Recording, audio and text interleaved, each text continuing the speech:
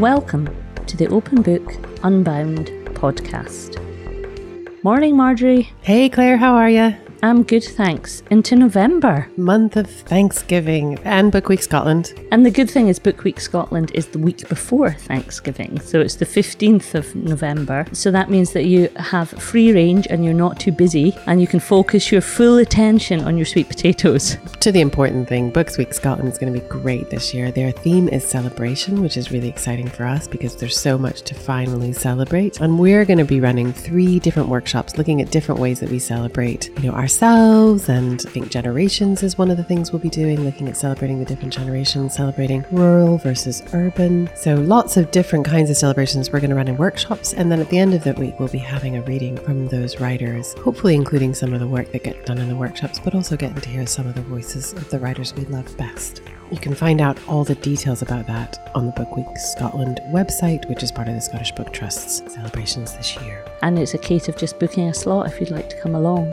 The open book events are all online, so we're hoping that you'll join us and take part in that. This month, we've got our own celebrating to do, which is that we've launched our pamphlet. It's a double pamphlet this year. We had so many wonderful submissions and pieces of writing that we had to double up the number of slots that we had available to include them. So it's a beautiful publication. I love the colour you picked, Marjorie. The title, as with the other pamphlets, comes from one of the pieces in the pamphlet. It's called If You Were Me. A lot of the work in the pamphlet responds to our Morgan month back in March, and some of the work that's been created around that, Edwin Morgan's At 80 poem. So that kind of threads through. There's lots of group poems, a fair bit of individual poems that were selected by Eddie Gibbons, our editor, not, I should say, by Claire and me, which is a great gift to us to not have to try and choose between all the voices we know so well. But luckily for us, we're going to read a couple of the poems from the pamphlet before we get stuck into the story by Rafael Torrubia called The Serpent. The first poem that we're going to read is one that was written by the Oasis group of women who meet at the Maryhill Integration Network, and their lead reader, Catherine McKinnon, works with them to produce some absolutely gorgeous work.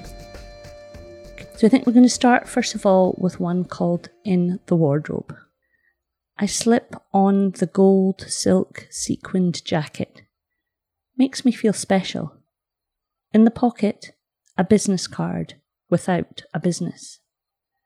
A traffic policewoman's whistle dangles on a gold and brown rope. I whistle for quiet time. Feel the hem of a dance outfit where Gujarati women in the desert embroidered the warmth of peacocks, elephants. This kanga reaches around the waist, carries a baby, shopping, wraps the hair. The hem bears wise words of advice. The stripes of these shorts, warm pink, yellow and soft white, comfort me when I miss home. Here, my grandmother's sari, my connection with her.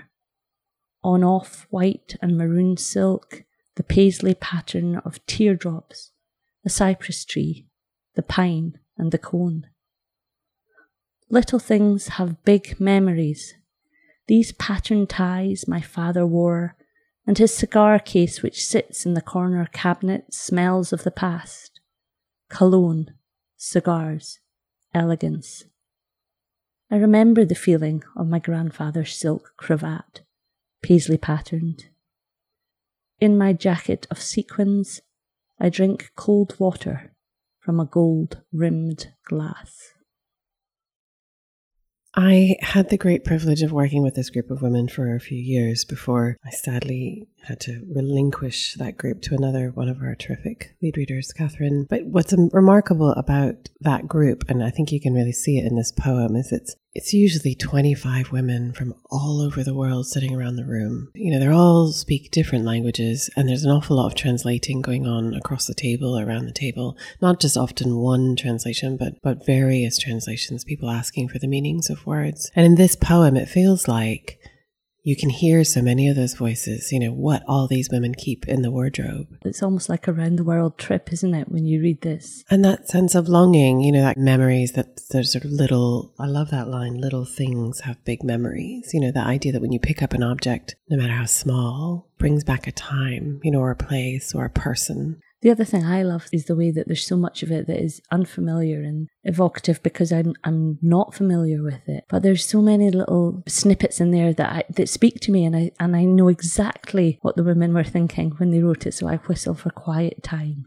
carrying the baby and shopping, and it's just snippets of the unknown woven in with the really familiar. Like all good poems, they're real questions too. I love that, a business card without a business. What's the story there? Is the business lost? Is it a business that doesn't exist anymore? Is it that you've got a card that says, which I've seen what lots of people do, Marjorie Lotfy, poet?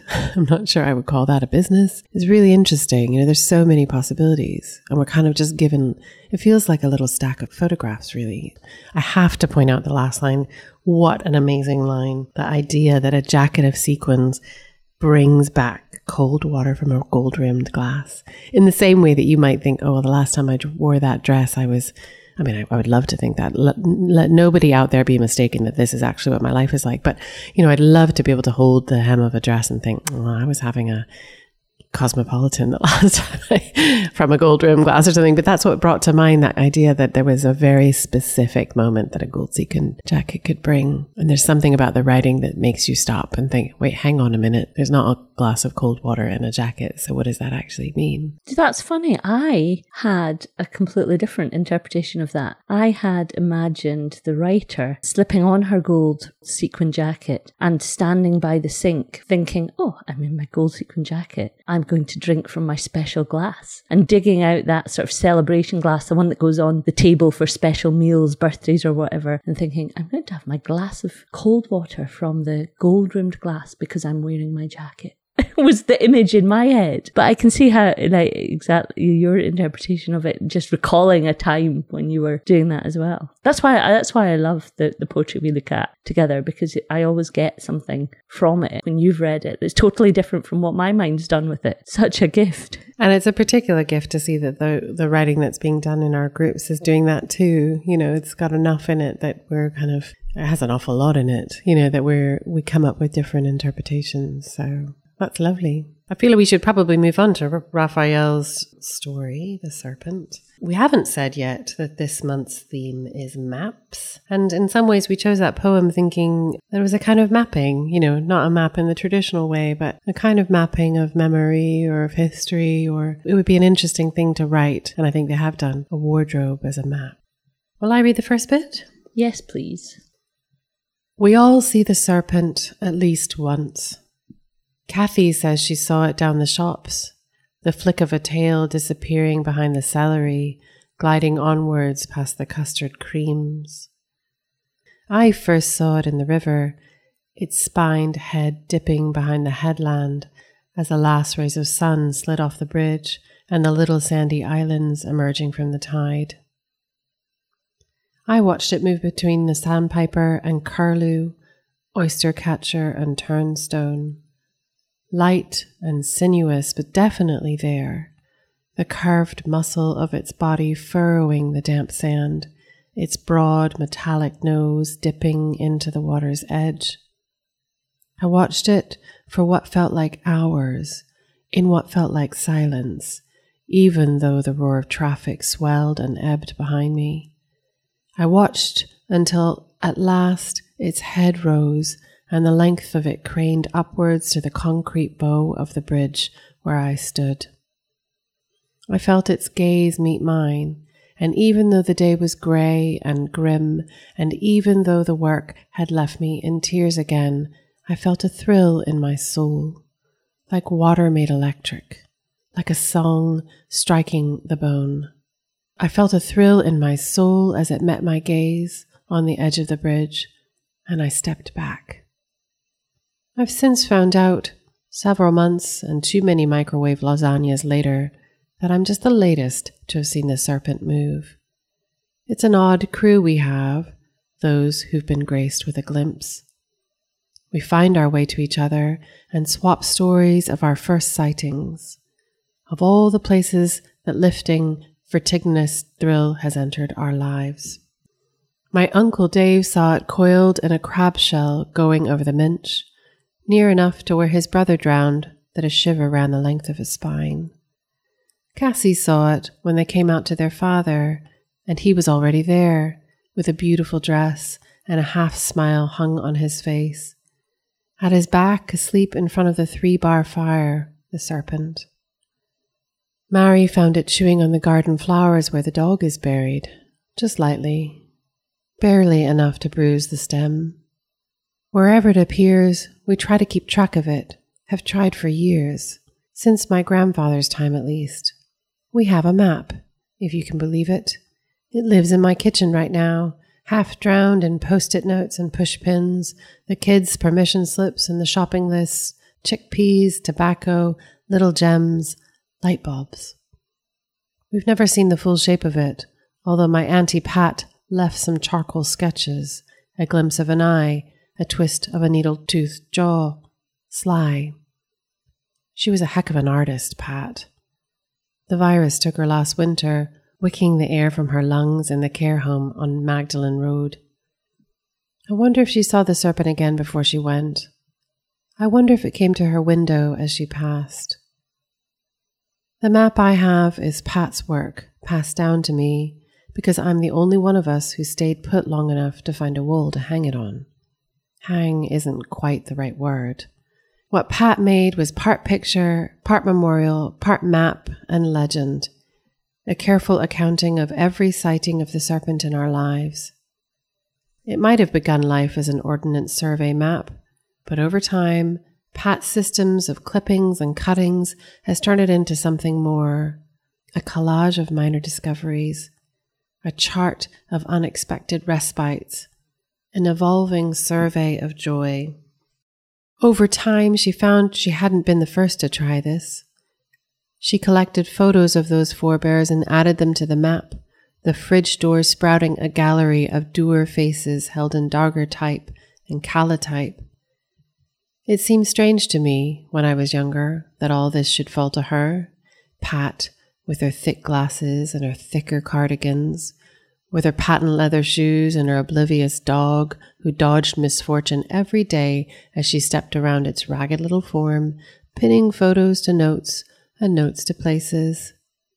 Looking back, it's no wonder that Pat became our chronicler, our cartographer, our sketcher of the barely seen. She was a history teacher in her heyday, in the girls' school down Blackness Way. I mind she said to me once, "Historians are people who keep the body alive." That never made much sense to me at the time, but now I think it does. There's something in the knowing of things that fills the soul, that makes moving through the world a bit easier, that places you at a point on an ever-extending thread. If that's true, then it's the women in my family that keep our body alive. They're the keepers of memory, the knowers of names, the folk who can tell you who married your cousin after his first wife, the one who died, you know, the one who got emphysema in the end, who married him and what became of her and what square patch of land she rests in now, covered over in daisies and thick, untended grass. The serpent hunters. Should we stop there? Yeah, loads to talk about. I love the image of that map. So much so I want to create one myself. Not of Serpent's Mind, but... I did the same and just envisaged what it looked like. And it sort of reminded me a bit of the sort of that idea of a school project, you know, when you have to produce a poster or produce something that summarises a topic or summarises a thing, and you end up cutting bits out of magazines and sticking photos on and, you know, little bits of information that you've picked up. Yeah, I remember a couple of years ago at the Wigtown Book Festival, we had a kind of map room, and on one wall was an enormous map of Galloway. I was really taken with it because there were like pins stuck into the map and then strings tied from the pins along, as you say, to kind of images or little bits of writing or bits of writing that had been done historically, you know, so bits of poems and other things. And you could spend hours just, and there was something about the string, you know, the kind of almost like radiating out into the corners of the wall, which I was really, almost, you know, it just was remarkable that all that information was into these tight little spaces. And I think that must be what this map, you know, I like the untidiness of the way that it sounds, just like stuff stuck on there. It's just layering of kind of family history, which I think is amazing. And I imagine it with lots of different people's handwriting. You know, when you go back to look at it, you think, oh, that's such and such writing, or that's such and such. I've just finished putting together a book of recipes from families and friends to give to my son who's gone off to university. And the ones that I sort of jumped out at me were the people who hand wrote a wee note or hand wrote the recipe and stuck it in. And I even managed to find a recipe in my granny's handwriting. She's no longer with us, which I included in the book. And there's something about seeing the person's writing when you recognise it that recalls them to you. And that's how I imagined this map, you know, covered in different people's comments and thoughts.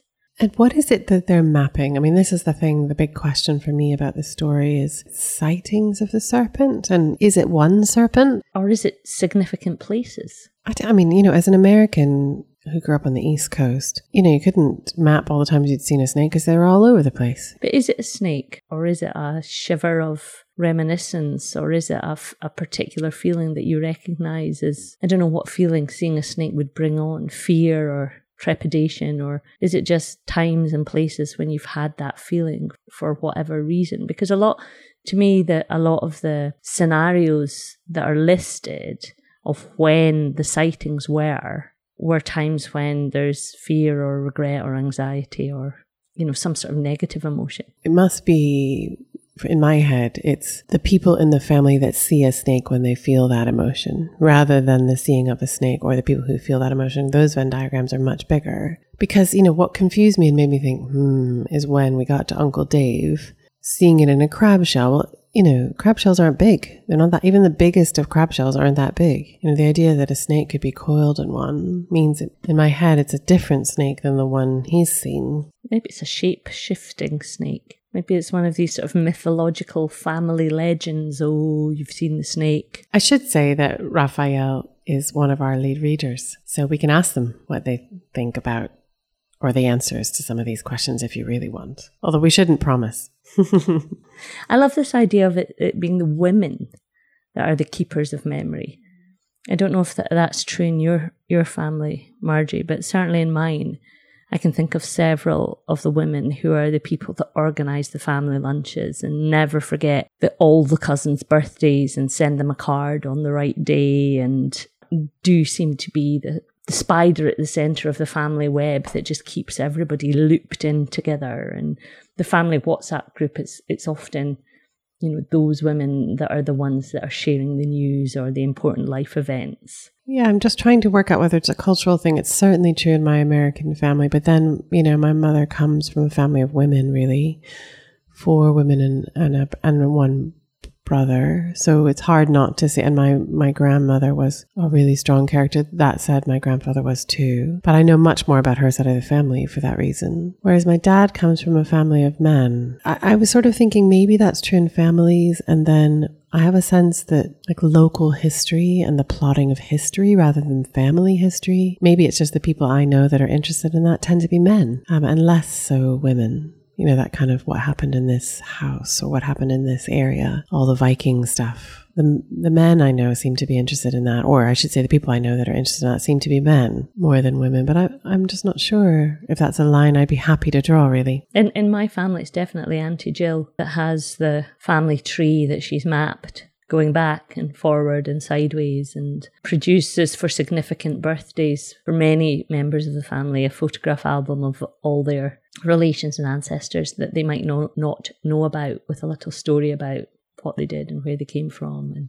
And does Auntie Jill have children? Yes. In my family, the person that keeps that information doesn't have children, isn't married. And I always thought that part of that, her interest in that, was about having a different relationship with the family. Not necessarily because she's a really busy person with loads of things that she gets on with, but as a different way of connecting with family, as it were, you know, and kind of digging harder and deeper down the way in the family tree, rather than her sisters who've got broods of their own and are kind of busy with them. So we always look to Auntie Anita for, you know, where we came from and who was related to who and who arrived from where in the States, which is always the question. Shall we keep going to see what happens? Shall I read the next section? Yeah.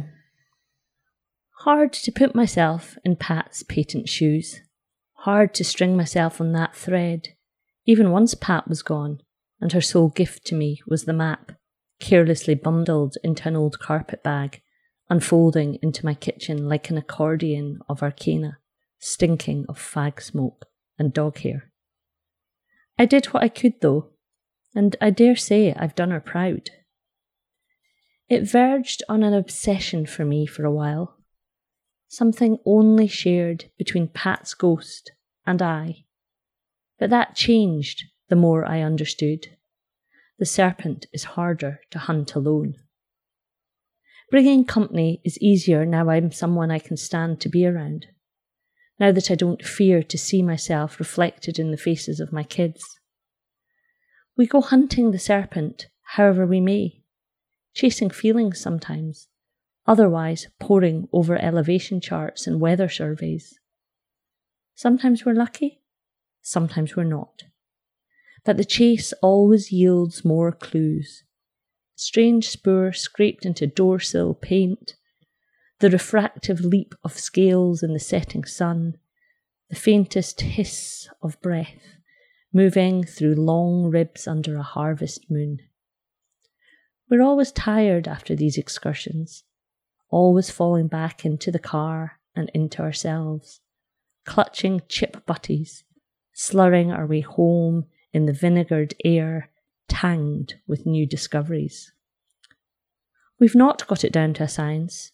I doubt we ever will. But every early morning service station with crows coughing over the road, every late night trawl through half-lit towns brings us one step closer. In the interim, I've learnt some things. I've learnt that the days will tick by whether you are happy or not. I've learnt that love is an easy benediction for a heart that loves itself. I've learnt that we are all charting routes from the day we are born. We've all travelled with the people who brought us into this life, those that left us along the way, and the unseen promises of those yet to arrive. We have all seen some strange things and come out alive. And if there is a trick to hunting the serpent, then I would think it is this. It is easiest seen when it moves between us, and when we make space for it to move. And when we are alone, the space it seeks only requires the briefest of kindnesses to flower. A moment of quiet, a moment of grace, a moment of release. The briefest guidances of pin, prick and string, maps to the silver fires that burn in the waiting hearth of our hearts. I love that last set of lines. I do as well. And it flips for me because at the beginning, the serpent made me think of something to be avoided. You didn't necessarily want to see it. It was quite scary, quite an unpleasant thing associated with something unpleasant. But by the end of this and the hunting for it, it becomes almost like a holy grail and something you're seeking out. Yeah, and I wonder whether it's something to do with, imagine if the serpent is death or our mortality, the idea that you go out hunting for it and see bits of it and come back enlivened makes me think of sea swimming, really, in the middle of the winter when you're breaking the ice. The idea that you climb hills or you rock climb or you do things that are exhilarating in part because they are so close to the edge. And then the fact that you come back from them, it makes the serpent an interesting kind of figure rather than terrifying, rather than that death spectre who comes to collect you at the end of a life, whenever that might be. By cheating or by going close to the edge and coming back, you're more alive than you were if you didn't do that. Yeah, we quite often say that, don't we? The great moment of sea swimming when you come out of the water in the middle of the winter is your first thought is, well, I'm still here. Everything else falls away. And I'm not a rock climber, but I imagine that there would be a sense of that as well when you get to the top of something. Well, I've made it. I've done it. So I wonder, that idea, there was something about that sensation, I think, when the story goes to we get out the maps and the rocks and the ropes and we look, we're out looking for it, not necessarily needing to find it. A little glimpse of it seems to be enough. And then the end of the story feels like a benediction. I know they use the word benediction and it does. It feels like a kind of benediction, it's almost something church-like about it, that kind of repetition of things that we believe at the end, which is beautiful, beautifully written. And that final line, the briefest guidance of pinprick and string maps to the silver fires that burn in the waiting hearth of our hearts, just beautifully just wraps up and brings us full circle, you know, in the sense of sometimes it's just really lovely to have a story that you feel, that just wrapped itself up nicely. Sometimes it's lovely to have an open-ended, I wonder what happens, but I thought that was a real sense of contentment from that ending. Well, I feel it does, in some ways it's the opposite for me. I feel it's really open-ended in the way that we have no idea what's happening to the person hunting the serpent in the story. You know, that line about we need to make the spaces in between. There's somehow something happening there where I feel, yeah, okay, so the lack of resolution is in and of itself a resolution. And that's the moral, as it were, of this story, which is we are still hunting. You know, we've got to make space for this in our lives between us rather than trampling over it, as it were. And by doing that, we create, you know, kind of gaps where we're able to be happy, which is lovely. So yeah, I don't feel it's resolved at all, but I feel somehow at peace with that in a way that I wouldn't otherwise normally. I think for me, the resolution or the contentment comes from the sense of switching from an external viewpoint to an internal, and let's look to the fires that burn the hearth of our heart. We don't constantly need to be looking out and seeking and trying to find, you know, the contentment that we're looking for can sometimes be found from within. Yeah, and the reflections at the end really show that person has gotten to the point of, reflecting in it seems like a really settled way. So that's a really interesting fact, because I think because the narrator seems settled, we as readers feel settled. It's always such a joy to have beautiful writing from our lead readers in particular. And we have an amazing gang of writers that work with our open book groups. So thank you so much to Raphael for writing this and for letting us have it. And it's a fully open book episode, because we're going to wrap up with another poem from the Oasis group from Maryhill Integration Network, which is a different kind of mapping, I think, again, but you can decide for yourselves. It's called, I should give Catherine McKinnon the credit for, as lead reader, carrying the pen for this group, but it's the words of the women in the group. What every woman should carry. Always carry a gift from a small child, alongside a flight of fancy, sweets and mints, an extra bag for milk or bread. Take all the money you need. Take a small book of wise words. Take hand sanitizer to keep you safe and to help others. When traveling beyond the stars, bring hairspray to fix your hair and to fix those who misbehave. Take fear when you are leaving the house. Take distance, silence, sunscreen. Water is essential if you feel sad. Remember a photo of a child, a mirror that is a memory, sunglasses, magazine, geese in flight. Sometimes you have to wait for the right destination. I know I shouldn't laugh, but I love the hairspray to fix your hair, but also to fix other people.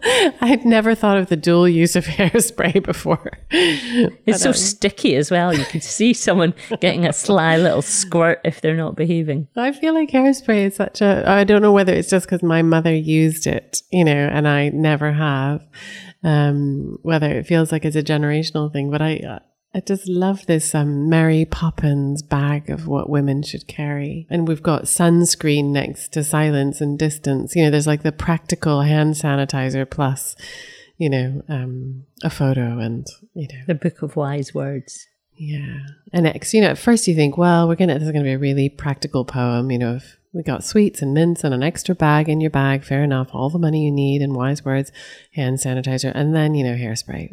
It's just, woven in between. And the idea of when you're traveling beyond the stars. I love that line. Because as you say, it starts off so practical. I imagine someone going to the shops or doing the school run, and then it just suddenly expands outwards.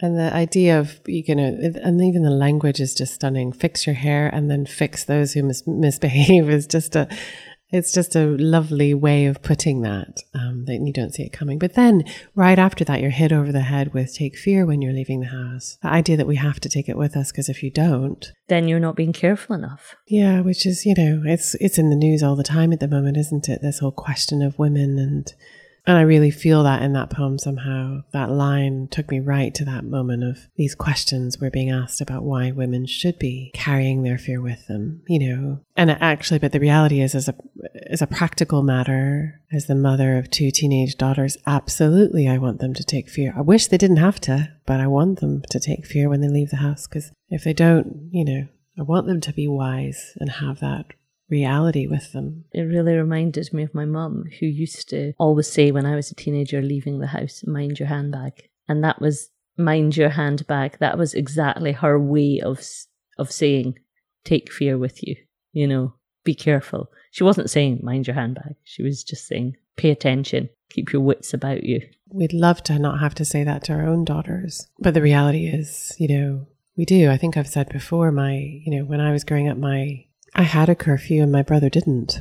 I was furious about that, and have always been furious about that, because the idea was my brother was a big, tall bloke, quite sporty. Nobody was going to bother him in Washington, D.C. Probably somebody could have, but, he was far safer out at night in the dark than me. I remember being absolutely furious and always promising myself that I wouldn't do the same to my children. And they do have the same curfew, but the reality is I'm much more worried about the girls, that's me taking fear without having to leave the house, just being practical with great sadness, having to be practical in that way. So, but it really comes through in this poem, that line in the middle. And take distance is a really, beautiful 2 words, because already that acknowledges for me the distance between the women writing this poem and their families. Yeah, and their homes and where they've come from. There's a real, again, this feels like a map, almost like you could map what you carry in your handbag, or what you wish to carry in your handbag as a way of telling us who you are. This poem feels like it does that too. And the final 3 lines are beautiful as well. Sunglasses, magazine, geese in flight. Sometimes you have to wait for the right destination. You have a real sense of the uncertainty and the reticence maybe to put down roots in this place that some of these women feel, because they're just not sure what's coming next. It's a beautiful poem. I love that one. Thanks, Catherine, for helping the group to write it. And you can read it in our pamphlet. If you'd like a copy, you can pick up one on our website, openbookreading.com. It's the latest one, called If You Were Me. I think that's just about us for today. If there's nothing else you want to add to our conversation. There's always something else, but we have to stop somewhere, Claire. But thanks for joining us, and thanks for having us in your ears. We hope you'll join us again next month for our December Unbound podcast. Bye for now.